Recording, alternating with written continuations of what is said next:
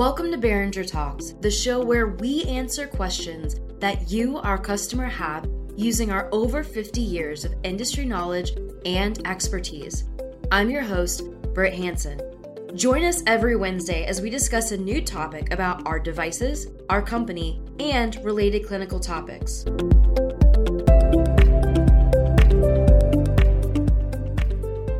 This week, our topic is suction versus flow in the medical industry. In the medical industry, suction access is required in all areas where patients will be cared for. Suction regulators are one of the top 5 most used medical devices in the hospital environment. In a code, suction to clear the airway is vital to patient survival. While suction is one of the most used treatments in a medical facility, it is also possibly the most misunderstood. Suction settings vary by department and treatment.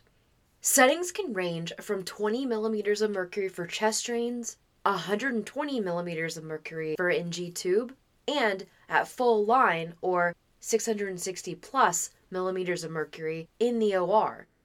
Too high of a set point can damage patient tissue, while too low suction results in poor clinical outcomes. The accurate set point is achieved by occluding the suction circuit within a foot of the patient end of the suction tube while adjusting the suction regulator. Simply turning the regulator adjustment dial to a number on the gauge does not accurately indicate true suction if occluded at the treatment site. Medical flow is an active fluid or air running smoothly through the tube from patient to collection canister.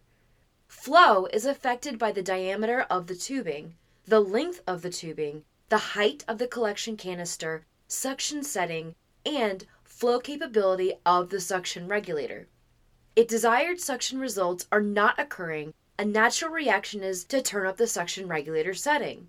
However, this can be dangerous as the actual suction at the treatment site may be well beyond acceptable limits.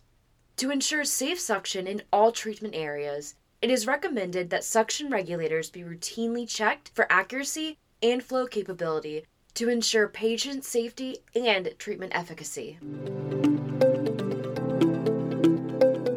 If you have any questions about anything you've heard on our episode today, please visit us at BehringerLabs.com. Follow us on LinkedIn, Facebook, Twitter, and Instagram at Behringer Labs. That's BOEHRINGER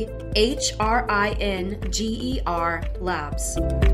Like what you hear? Subscribe to our podcast on Apple Podcasts, Spotify, or wherever you get your podcasts.